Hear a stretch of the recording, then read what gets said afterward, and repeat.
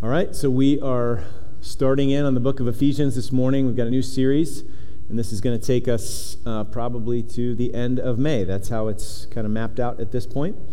So the book of Ephesians is a powerful book. If you're familiar with it at all, you know that we're never going to exhaust this deep well, so there's more for us even if you've read it 100 or 1,000 times. It certainly has been a powerful book for me, life-changing book for me. I remember back when Beth and I were dating, there was a new pastor that came in, and the first book that he preached through was Ephesians. And at that time, I know I was really wrestling with issues of divine sovereignty and human responsibility, and here the pastor jumps in on Ephesians 1, and, election and predestination are right up in my face, and I didn't like it. But I had to wrestle with what do these things mean, and I needed to submit my mind to the mind of God and allow His Word to shape my thoughts rather than me try to, cut and paste and do some designer Christianity and leave out the stuff I didn't like. So His Word, this book, has shaped my mind as well as eventually my heart caught up in understanding and embracing these truths, and then I realized that they are just precious and sweet. And then by the time we got engaged and were preparing for marriage, he was in Ephesians 5.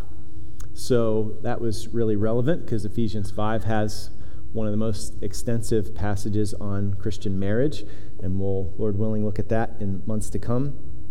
So it's had a huge influence on me, and I'm excited to see how God will use this book among us as a church family.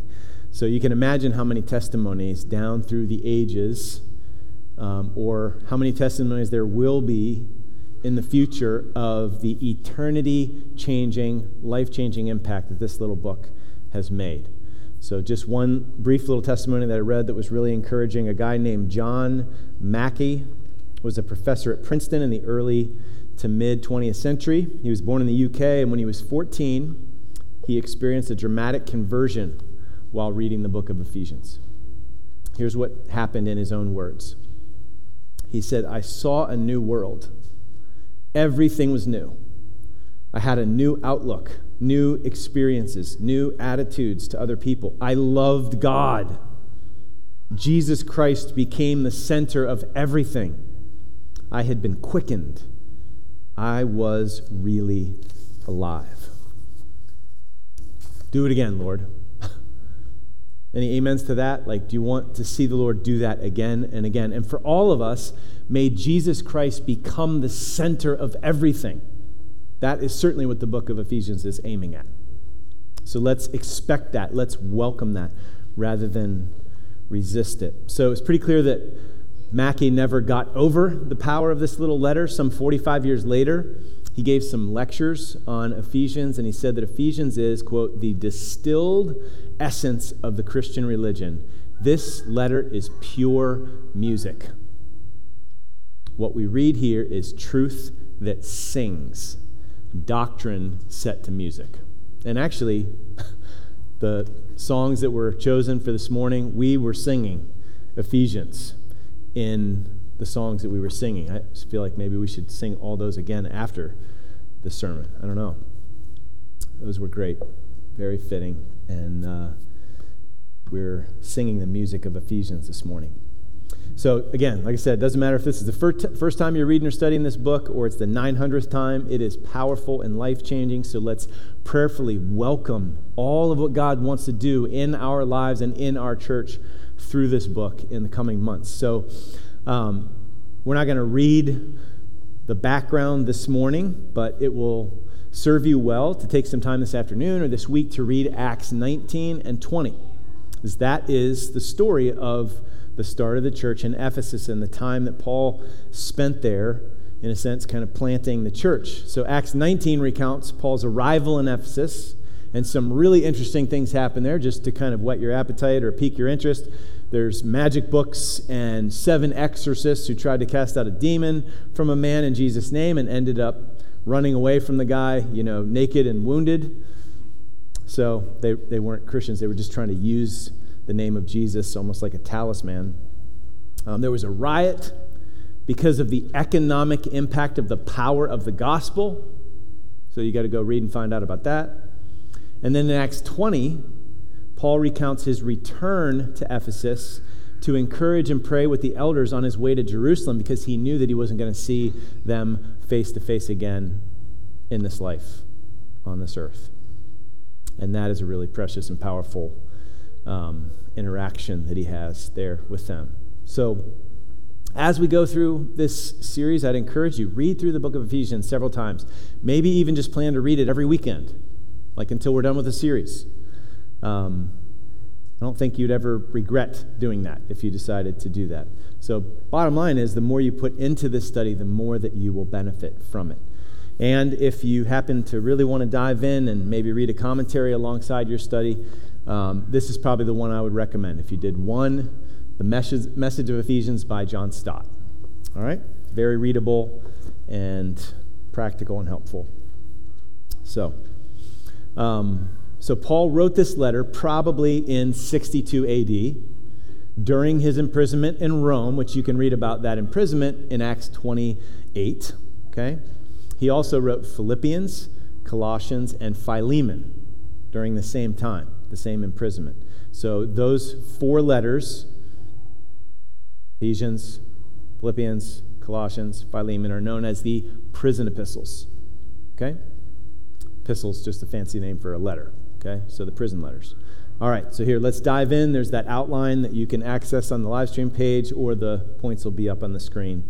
So first point, the first 2 verses, where are we? We are in Ephesus in Christ. Okay? So verses 1 and 2. Paul, an apostle of Christ Jesus, by the will of God. Paul certainly didn't seek out this apostleship. He wasn't one of the 12, right? He was sought by Jesus and struck down on the Damascus Road blind. You know, he was going to persecute Christians, and then he became a Christian because Jesus confronted him and saved him right there on the Damascus Road. So he is an apostle by the will of God. To the saints who are in Ephesus and are faithful in Christ Jesus. So one of the major themes that we're going to see over and over in Ephesians is identity. Paul reminds the Ephesian Christians again and again of who they are. So you can see this right out of the gate. It's written to the saints. And that's not a special class of super Christian in Ephesus, you know, like the Navy SEALs of the church in Ephesus were the saints, and then everybody else was kind of like, you know, JV. They were just kind of like the lowly infantry privates or whatever. No, this is all of the believers in Ephesus, and this is all believers in Jesus. If you're in Christ, you are a saint. Identity, that's who you are. You've been set apart by God to belong to Him. And you've been set apart for holy purposes, to live for Him. It's who you are. So yes, these folks are in Ephesus, verse 1. That's where they're located. That's who they are in a sense. They're Ephesians, just like we are in Wilmington. But even more importantly, they are in Christ Jesus. They're faithful in Christ Jesus. So in a very real sense, that is actually where they're located. And it certainly is who they are. They are in Christ. Union with Christ. Identity. So the title of our Ephesians series is going to be United in and Under Christ. So why that title? Well, first off, unity is a huge theme, central theme in the book. Okay, we'll see that in weeks to come. That latter half of chapter 2, dividing wall of hostility is brought down, and he made the two one. And then chapter 4, right at the beginning, one body, one faith, one Lord, one baptism. Okay, unity is a huge theme. So the theme of what it means to be in Christ with all its attending blessings is central. So united in Christ, we're going to see this in Christ thing this morning in a big way. In fact, it's striking how many times Paul uses the language of in Him or in Christ just in these 14 verses, so keep an eye out for them. And God's plan that all things would be united under the headship of Christ, the lordship of Christ. We see that in verses 9 and 10. That is also central. In fact, some commentators believe that 9 to 10 represents the thematic center of Ephesians, and I tend to agree with them, and we'll look at that in a few minutes. So, big picture, all the blessings come to us, all the spiritual blessings come to us in Christ, being united to Him. And when we are in Christ, we are united one to another. And so thus the theme of unity is huge in Ephesians. And God's plan is that everything and everyone find their proper place under the headship of Christ. And all the application sections in the book will flesh that out as far as what it looks like to live under His headship. So united in Christ and under Christ. All right, so let's zoom back in now. That was big picture, the title of the series. Let's zoom back in, verse 2. This isn't a throwaway line, as if it's some sort of just like, obligatory salutation. This is purposeful by Paul. Grace to you and peace from God our Father and the Lord Jesus Christ. So grace is everything to us. All the spiritual blessings that Paul's going to write about are ours in Christ, and they come to us undeserved. They're all of grace. I mean, we see that in chapter 2, verses 8 and 9, right? By grace you've been saved. So we need to live all of our lives by grace through faith in Jesus, not just the beginning. It's not just how we become a Christian, it's how we live all of the Christian life. And that grace leads to peace. Not just a peaceful feeling, although that certainly is a wonderful result, and oftentimes that is the case by God's grace. But this is the Old Testament idea of shalom. Okay, Paul has a bigger picture idea of when he says peace to you from God our Father and the Lord Jesus Christ. He's thinking of the Old Testament concept of shalom. Okay, this holistic human flourishing. It's the opposite of conflict and strife. It's wholeness and rest and blessedness. So, our sin and rebellion against God makes us His enemies. And so there's conflict there. There's a war there rather than peace. So through Christ, we can have peace with God. That is the fountainhead of all true shalom, true human flourishing. So for instance, if your conscience is being eaten up by guilt, because every human being experiences guilt, because the law of God is stamped on our souls, and we've all violated that law. We've broken God's law. So how do we deal with that? Some people try to just make up for it by, doing good deeds and hoping it'll quiet your conscience. We look around and, if I'm better than other people, then I'm probably okay and God will let me in. But we never know if it's enough. You won't have this kind of peace unless it comes by grace through faith in Jesus. So, grace to you, and when you experience the grace that comes only through Christ, you know His peace. So we could tease out this peace also in relationships and in the church, and we'll let the coming chapters of Ephesians do that. So we'll move on at this point. So let's look now at verse 3. And Paul, this is one sentence in Greek. From verse 3 to 14, one sentence. It's like 101 words. Paul just gushes with this one big, long, elegant sentence in Greek from verses 3 to 14. And it is dense and rich with grace and truth. And we're certainly not going to exhaust it this morning. In fact, hopefully, I'll just whet your appetite and you can go study it some more on your own and just continue to milk all the sweet grace and truth that's here. Spend the rest of our lives doing this and not hit the bottom, okay? So, point number 2, verse 3, blessing. Blessed be the God and Father of our Lord Jesus Christ, who has blessed us in Christ with every spiritual blessing in the heavenly places. So, do you see the word blessed or blessing 3 times there? Paul is blessing God, praising God, for how he has blessed us with every blessing. So Paul's praising God because God is worthy of all worship and honor and blessing. And Paul is then, in effect, also teaching the Ephesians that God is worthy of blessing and praise. Because what he goes on to say is all the reasons why he's blessing God. So if the Ephesians and if we track with all these things that God has done and they sink in and we realize how good he's been, we are going to join Paul in blessing God for how he's blessed us with every spiritual blessing in Christ. So he's going to start to enumerate these blessings. So Paul is actually eulogizing God here. That might sound weird. But the word for blessed be in Greek, it's a verb, it's eulogetos. Okay, you can hear eulogy in there, right? Our word eulogy comes from this word. So we usually associate eulogies with funerals, right? But they don't have to be. You know, in the basic sense, a eulogy is a speech or a piece of writing that praises someone highly. So God isn't dead, nor will he ever be, but he is most certainly deserving of the highest praise. So Paul is going to go on and explain how and why God has blessed us.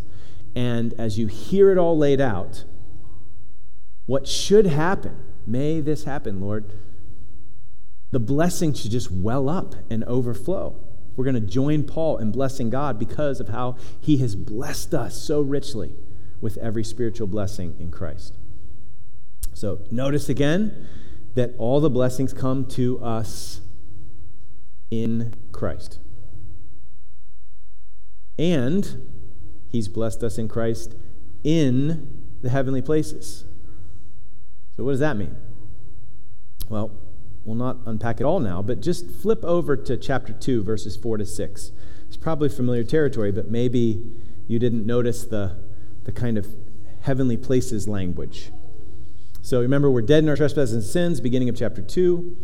And then Paul turns the corner and says, but God, being rich in mercy, because of the great love with which he loved us, even when we were dead in our trespasses, made us alive together with Christ. By grace you've been saved, and raised us up with him and seated us with him in the heavenly places in Christ Jesus. Do you know that if you are a Christian, if you are in Christ, you are, in one very real sense, seated with Christ in the heavenlies? Like, what does that mean? Well, again, it's identity. It's who you are. You are a saint whose citizenship is in heaven. And since you are in Christ, you're united to him by faith. If Jesus is seated in the heavenlies, then you are also seated with him.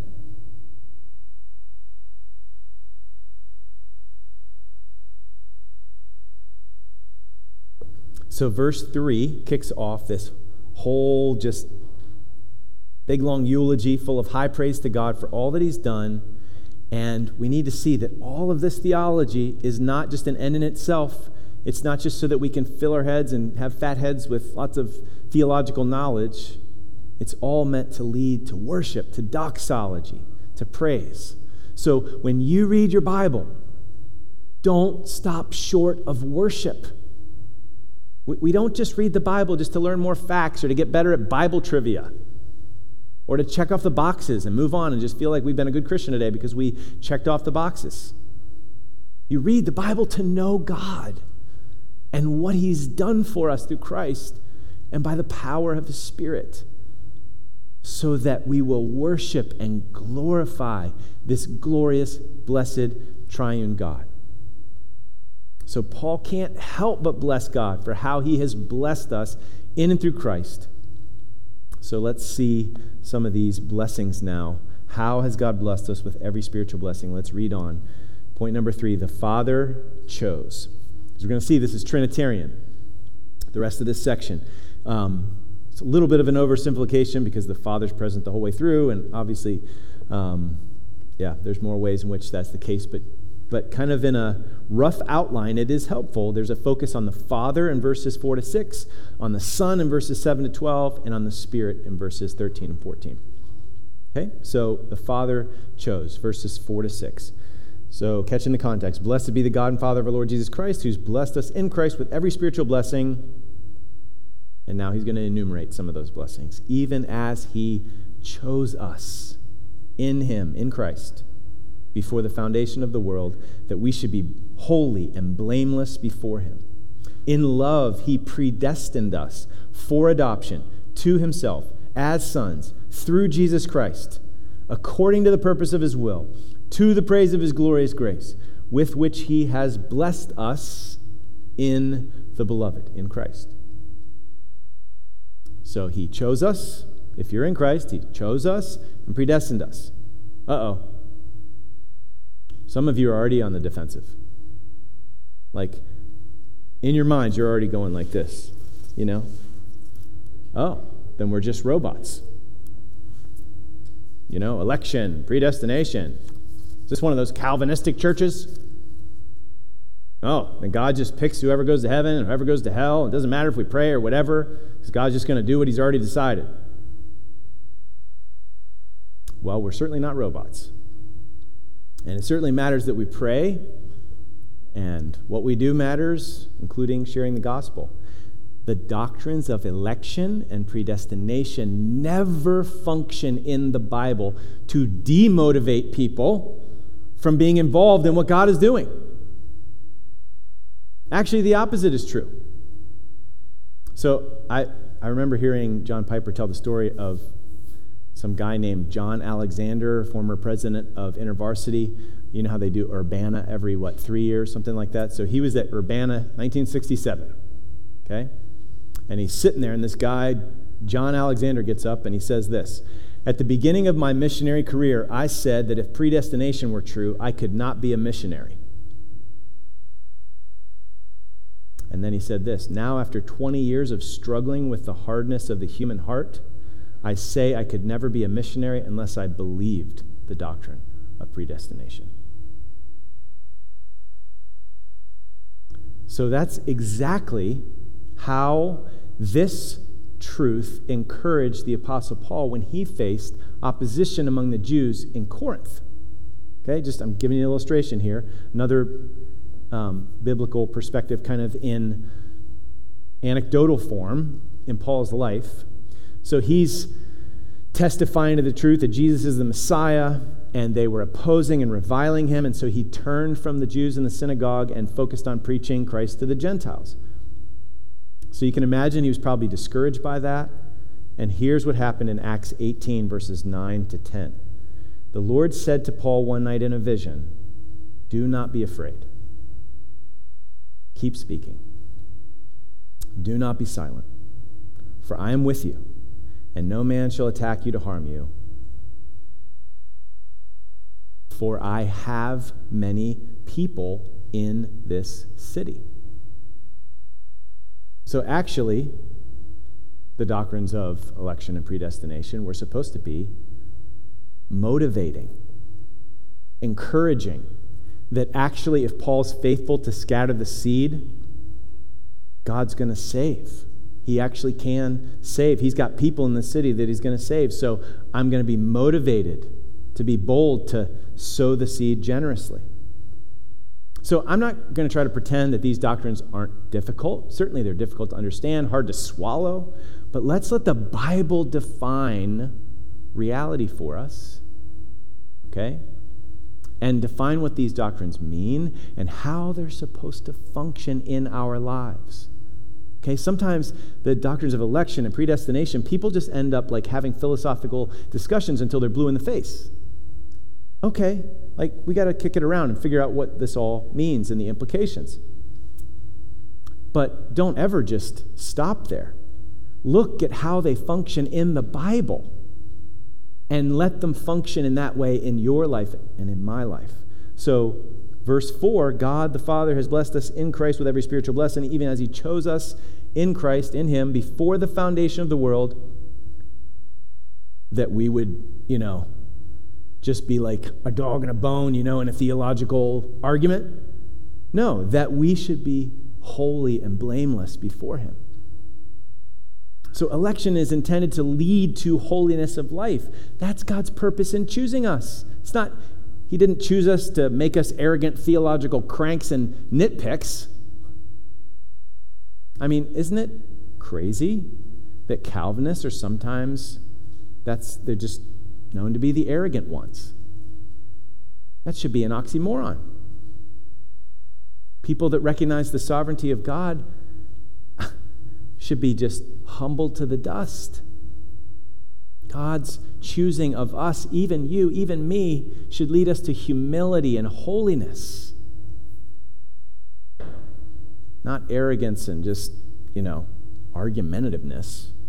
So just stop and let this verse sink in and have its intended effect to lead to worship, to blessing God for how he's blessed you. If you are in Christ this morning, if you are a Christian, united to Christ by the amazing grace of God, why are you in Christ? Why are you a Christian? How did this happen? I mean, certainly you believed, right? Was it ultimately because of something you did? Was it ultimately something because of something you are? Because of your merit? No. Look at this. It's because you were chosen before the foundation of the world. If you're in Christ, if you're a Christian this morning, you were chosen before the foundation of the world. Just let that sink in. Absolute, sheer, utter, free mercy. Have you ever wanted to be wanted? Maybe you haven't found much love in this life, whether friendship love or romantic love. Maybe you've longed to be married and no one has ever wanted you. Maybe you are married and you still feel like you're not particularly desired or wanted. Or maybe some of you had parents who made you feel like you were an inconvenience or an accident or you were unwanted. Stop and let this sink in. God, the Father of all fathers, set his affection on you and chose you before the foundation of the world to be his. Do you see why worship is supposed to be the result of this? In love, he predestined us for adoption to himself as sons through Jesus Christ according to the purpose of his will, to the praise of his glorious grace with which he's blessed us in the beloved. So he didn't predestine us to argue theology till we're blue in the face. He predestined you for adoption. So if you're a Christian, you were marked out beforehand to belong to the family forever. How sweet is that? Like, look at how personal and loving and familial it is, the language here. In love, he predestined us for adoption to himself as sons. Like, you and me, we all, by nature, kind of like runaway street children that bite the hand that tries to help us. We're the ones that in love, he adopted to himself as sons. So I love Russell Moore's book, Adopted for Life. Actually, I don't have it here. Subtitle is The Priority of Adoption for Christian Families and Churches. He writes this: the universe was meant to be a home where the image bearers of God, we're made in God's image, where the image bearers of God rule and serve under their Father. It was all to be ours.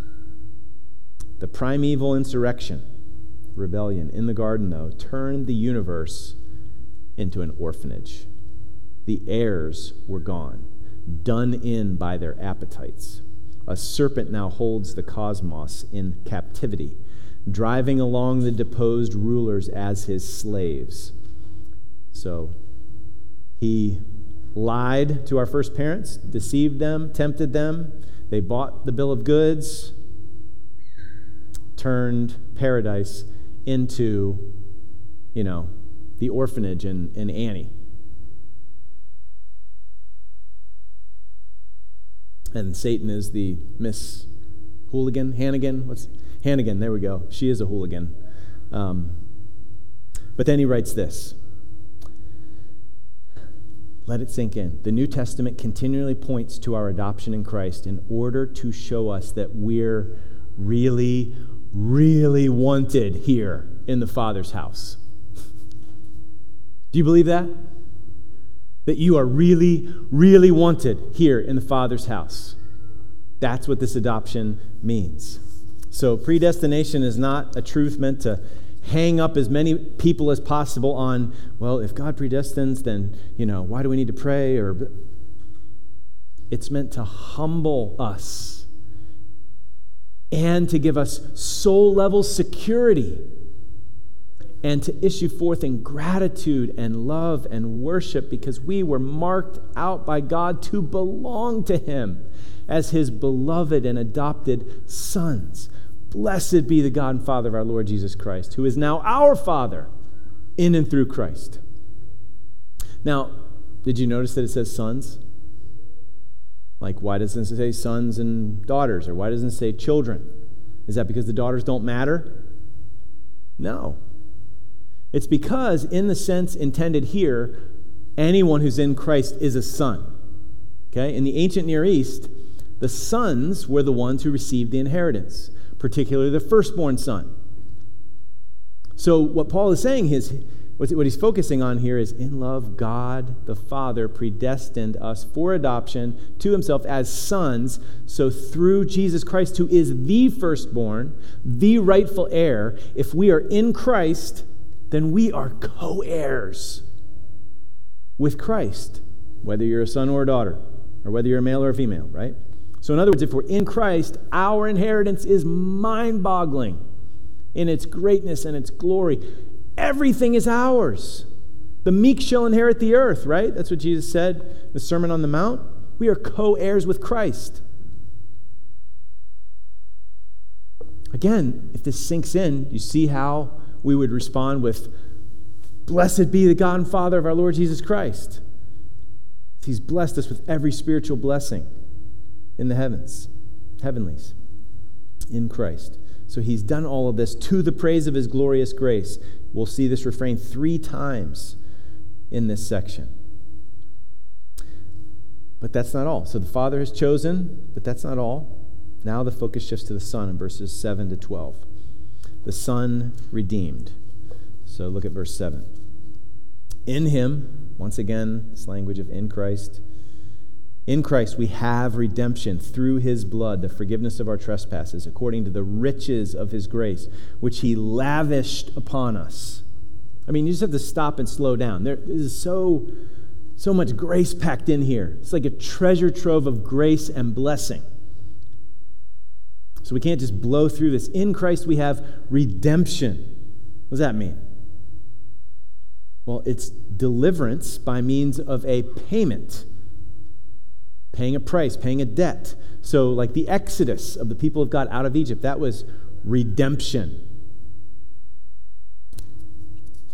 So Pharaoh was the strong master enslaving the people of God, and Yahweh delivered them with a mighty hand and outstretched arm. And He did so through a costly sacrifice. The blood of the lamb spread on the doorposts covered the firstborn so they wouldn't die. And Jesus' blood accomplished the greater Exodus deliverance, redemption. So we all are enslaved to sin and Satan. We'll look at that at the beginning of chapter 2. Jesus came as the perfect Lamb of God, sent to die and take away our sins, the forgiveness of our trespasses, like it says there in verse 7. And all of this is according to the riches of His grace. I mean, what is your view of God? And I mean, like, not giving me the right answer, but the functional, operational view of God on a daily, weekly basis. Do you feel like God's stingy? Do you operate that way, like he's reluctant to bless you? No, look at this. According to the riches of his grace, which he lavished upon us. He's not reluctant to bless us. He doesn't just give token amounts of grace and mercy. We don't have to twist his arm or cajole blessing out of him. He's lavish and prodigal. It's like the father in the story of the two sons. He forgives our trespasses like that. He welcomes us home like that. He kills the fattened calf. He puts the ring on our finger and the robe on us like that. He lavishes the riches of his grace on his children. So listen, Ephesians is not this systematic theology textbook, nor is the Bible as a whole. These are not just mere doctrinal abstractions. These are glorious realities tied to a story that's unfolding. God really entered history, put on flesh and blood to pay for our debt so that we wouldn't have to spend eternity in debtor's prison. And not only did he just kind of clear the debt, but he gave us everything. We're heirs with Christ. 2 Corinthians 8:9, for you know the grace of our Lord Jesus Christ, that though he was rich, yet for your sake he became poor, so that you through his poverty might become rich. The riches of his mercy, the riches of his grace lavished on us, blessing us with every spiritual blessing in Christ. So, you see, when this stuff sinks in, how can we not say, blessed be the God and Father of our Lord Jesus Christ, who's blessed us with every spiritual blessing in Christ. Amen? But there's more. So verse 7, in him we've redemption through his blood according to the riches of his grace, which he lavished upon us in all wisdom and insight, making known to us the mystery of his will. He wants us to know what he's doing. He's not trying to keep us in the dark. He revealed his redemption plan, the mystery of his will, according to his purpose. Well, what's the purpose? Which he set forth in Christ as a plan for the fullness of time to unite all things in heaven, to unite all things in him, things in heaven and things on earth. So, if you were listening earlier, I mentioned that verses 9 and 10 are probably kind of the heart, the baseline kind of foundational theme of the book of Ephesians, which could be a little like, what? Because it's so complicated, isn't it? Like, what's he saying here? What's he getting at? Well, boil it down to this. According to his purpose, he set forth in Christ to unite all things, cosmic and terrestrial, things in heaven, things on earth. Here's what this means. The world, ever since the garden and the temptation of Adam and Eve, has been in rebellion, right? But one day, every knee is going to bow, every tongue is going to confess that Jesus Christ is Lord. Right now, there are some that bow the knee to King Jesus and recognize that he's Lord, and there are many who reject him. And certainly there's also cosmic forces that resist and battle against the kingship, the lordship of Jesus. So here's the point. God is at work bringing everything under the headship and kingship of Jesus, a little bit at a time, all over this world, until one day every knee will bow and every tongue confess that Jesus Christ is Lord, to the glory of God the Father. All rebellion will be thrown down, and Christ will be Lord over all. So the church is actually on earth like a trailer. You know what a trailer is, like a movie trailer? For the coming movie of the renewal of all things. We are a preview of coming attractions. So Jesus is Lord, and so we're actually supposed to be the vanguard. We're supposed to be the preview of what heaven looks like, of what the renewed, all things new earth looks like. So, marriages and relationships are a mess in this world, aren't they? Because people follow their own whim, because they follow the evil one and the ways of the world. But what if Jesus is Lord of a marriage? What if a husband loves and sacrifices and lays his life down for his wife like Jesus did the church? What's happening is a little bit of heaven, a little bit of that future, every knee bow, every tongue confess, starts to break in, and, this marriage changes. It's beautiful. So, do you see how the church is a preview of coming attractions? This is where history's headed. All things are going to be united under the headship of Christ, under the lordship of Christ, things in heaven and things on earth. Satan and his demons have some influence in this world, but one day that will be completely taken out. This is where history is headed. And if we are in Christ, then we are already participating in what God is doing. He's made this known to us, and He's brought us in.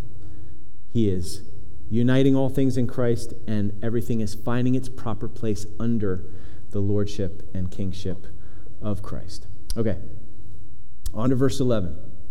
In Him we have obtained an inheritance. So remember, Jesus is the firstborn son who has the right to the inheritance, and we obtain it when we're in Him. In Him we have obtained an inheritance, having been predestined according to the purpose of Him who works all things according to the counsel of His will, so that we who were the first to hope in Christ might be to the praise of His glory. So once again, all of this blessing, all these blessings that we're blessed with, they're for a purpose, that we might be to the praise of His glory. So what's the chief end of man? Go ahead, yell it out. Glorify God and enjoy Him forever. Those are two sides of the same coin, right? Chief is singular. It's because they go together.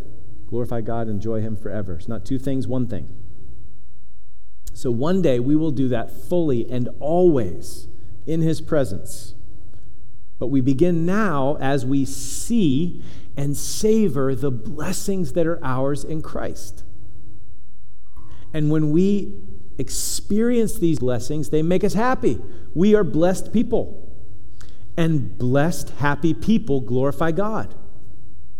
So we need to saturate our souls in the blessings. We need to remind ourselves of the blessings so that we bless God, enjoy Him forever, glorify and enjoy Him forever. So we are to be to the praise of His glory. All right, so the Father chose, the Son redeemed. This opening sentence, like I said, is beautifully Trinitarian. Now in verses 13 and 14, we see how the Spirit seals. Last point, the Spirit sealed. In Him, just Christ again, in Christ, you also, when you heard the word of truth, the gospel of your salvation, and believed in Him, faith comes by hearing, you were sealed with the promised Holy Spirit, who is the guarantee of our inheritance until we acquire possession of it to the praise of His glory. So, in Christ, you also believed. Paul writing to these Ephesians, a lot of Gentiles among them. Originally Jesus came to His own. The gospel is the power of God unto salvation, first for the Jew and then also for the Gentile, to the Greek, right? So you also were sealed with the promised Holy Spirit. This seal language denotes ownership. So animals in that time were branded with a seal in the ancient world, and even slaves were at times. Those seals were external, but this seal is made on the heart by the Spirit. So it's a matter of identity once again. Who are you? Whose are you? You belong to God the Father if you're in Christ. You've been adopted as His beloved Son. He set His seal on you by the Spirit.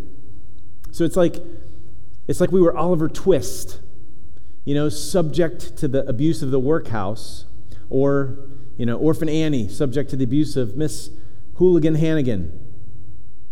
And we were freed and adopted by Daddy Warbucks, and So the adoption papers or the new necklace or the new clothes, they were signs and seals that she belonged to Daddy Warbucks. So the Spirit seals us, saying, that one belongs to me. It's identity, who you are, whose you are. In fact, look at verse 14. It reads, we were sealed with the Holy Spirit, who is the guarantee, the down payment, the earnest money of our inheritance. So we have the earnest money now. We know that we're co-heirs with Christ, but not until Jesus returns will we experience the fullness of it all. We were sealed with the Holy Spirit, who is the guarantee of our inheritance, and then it literally reads, until the redemption of the purchased possession. You see that there? Verse 14. So in ESV it says, until we acquire possession of it. If you look down in the footnote, it says, until God redeems his possession. You see, those are quite different. The question is this possession ours, our inheritance, or God's? And yes, this passage is spoken of our inheritance because we're adopted into the family. We're in Christ, and so we have this inheritance. But I think that footnote translation is actually the more faithful one. It kind of deals with the language a little bit better that's there, and it also taps into this rich vein of truth that once again gets at our identity. Who are we? We are God's treasured possession. So it says we were sealed with the Holy Spirit, who is the guarantee of our inheritance, until God redeems his possession. Like, he's already purchased us, but until he fully brings us home. So, what? We are God's treasured possession. Identity. We could actually multiply examples. This theme is all over the Bible, but let me just show you two, and we're almost done here. Psalm 33:12. How blessed is the nation whose God is the Lord, the people whom he has chosen to be his special possession. Or 1 Peter 2, 9 to 10. But you are a chosen race, a royal priesthood, a holy nation, a people for his own possession, that you may proclaim the excellencies of him who called you out of darkness into his marvelous light. Once you were not a people, but now you are God's people. Once you had not received mercy, but now you have received mercy. Isn't that amazing that God would say, you are my treasured possession? That's what God thinks of you. In Christ, you also, when you heard the gospel of your salvation and believed in him, were sealed with the promised Holy Spirit, who is the guarantee of our inheritance until God redeems his treasured possession to the praise of his glory. So let that sink in. We have been blessed with every spiritual blessing in Christ. Let's bless God to the praise of his glorious grace. Let's proclaim the excellencies of him who called us out of darkness into his marvelous light. Once we were not a people, but now we're God's people. We were like orphans. Now we are home, beloved sons and daughters. Once you had not received mercy, but now you've received the rich mercy of God in Christ. So blessed be God. This is who we are. This is whose we are. And all of this comes to us through Christ alone. So we're going to sing a song to close along these lines. And while the musicians are coming up, I want to just close by reading a quote by J.I. Packer on the glory of sonship and adoption.